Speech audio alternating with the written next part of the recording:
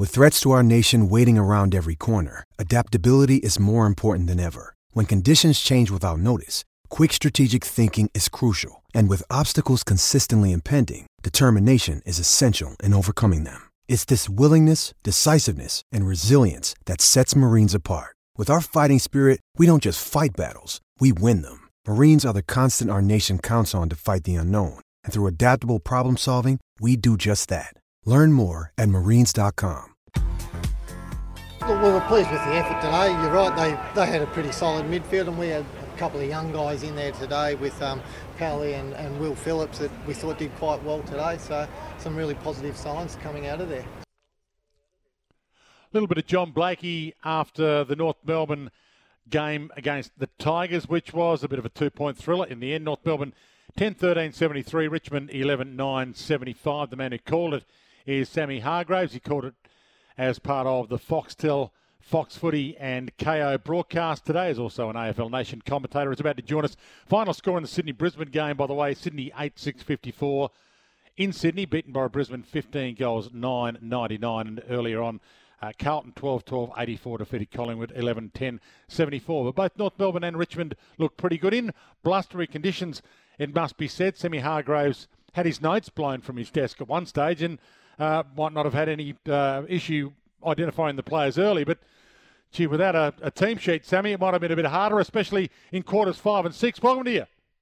Dwayne, I was almost decapitated. Thank you for your concern. I have my notes and my team sheet in a folder that looks like a basketball to Spalding thing, which I stole from someone around the office. I can't remember who, but it was picked up and was hurtling towards my head mid-quarter.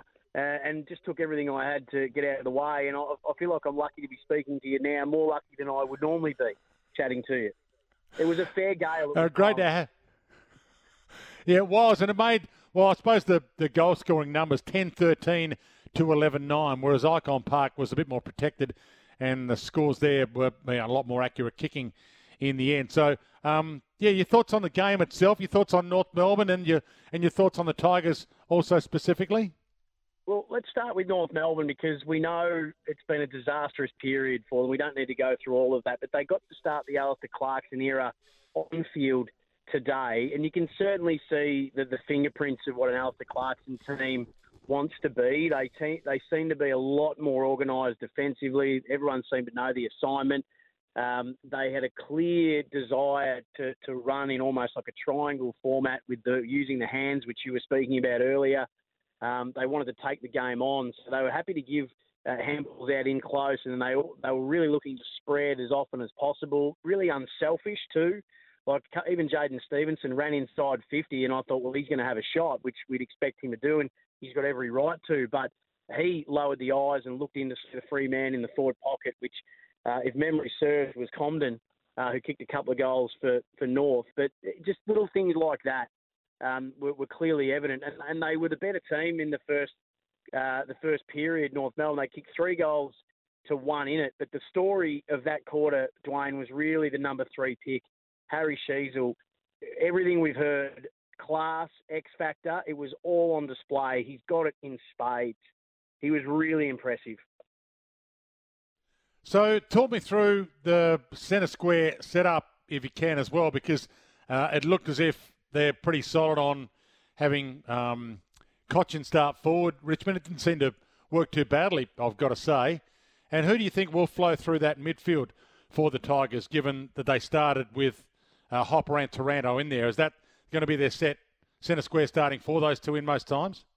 Yeah, well, there was no Jack Graham, so they did roll with Taranto and Hopper and Prestia for most of it, with a couple other people floating through. Prestia was probably the best player on the ground. It certainly had the most footy of anyone. Taranto kicked 3 goals, so showed what he was able to do out of the middle, Dwayne. And then when he went forward, there was a couple of times where he and Dusty collaborated that I think will send some tremors.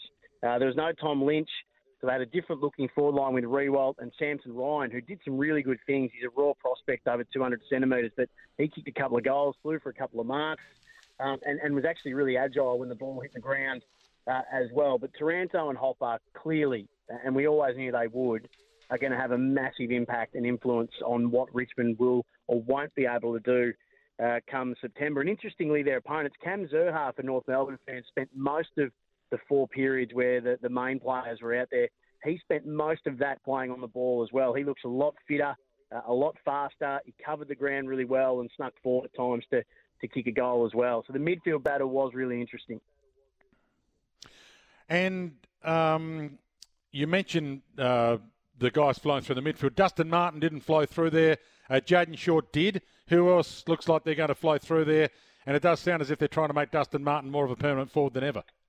Yeah, I think he went in there a couple of times if memory serves. But, Dusty did things that only Dusty can do. At one point, he was palming off with one hand, hemmed in on the boundary line, and had one hand free as he was palming off and still laced someone out about 45 metres away on about a 90-degree angle, sizzled one about a metre high, and kicked a brilliant goal as well.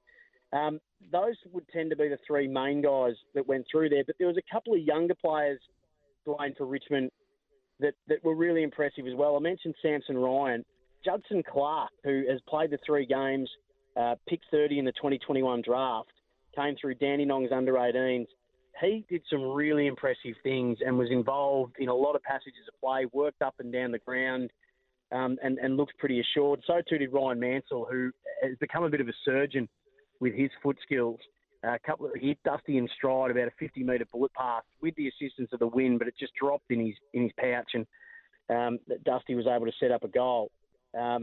So those were a couple of the younger players that did some impressive things. And young Tom Brown, not the journalist, but the footballer at 19 years of age from Mooroopna, originally Paul Brown's son, who you know, he was impressive down back for the Tigers as well. And Nick Larkey looked like he rolled an ankle early, but came on and looked okay late. Yeah, he did, and it was great to see that he was able to do that. And then looking at how they want to try and work, he and Charlie Comden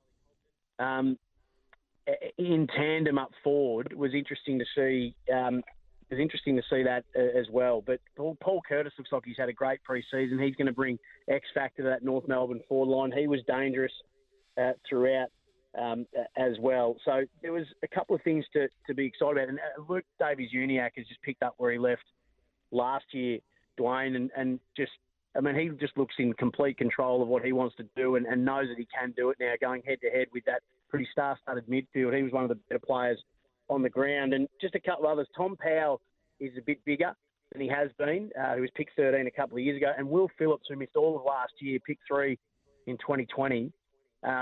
He looks strong. He looks fit. He's done a longer pre-season than anybody. Every touch that he had, it was an effective one. And even though he's a smaller mid, he is really strong and pretty solid. He did some really good things as well. And I think that North Melbourne fans can maybe just rest a little easy about that decision, because I really do think he'll be a player. Yeah, let's hope you're right. Hey, Sammy, well called. We'll talk soon. Dwayne, always a pleasure. It's a thrill and a joy.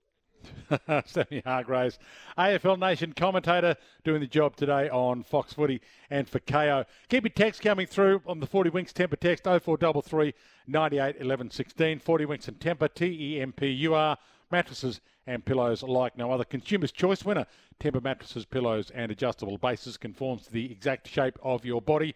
And if you want to jump on the open line, 1300 736 736. Ash Hansen, Carlton Senior Assistant Coach, not far away, but lost in the wash after the break. So if there's something we should have got to by now, jump on the line now or send through a text and tell us what we should have got to.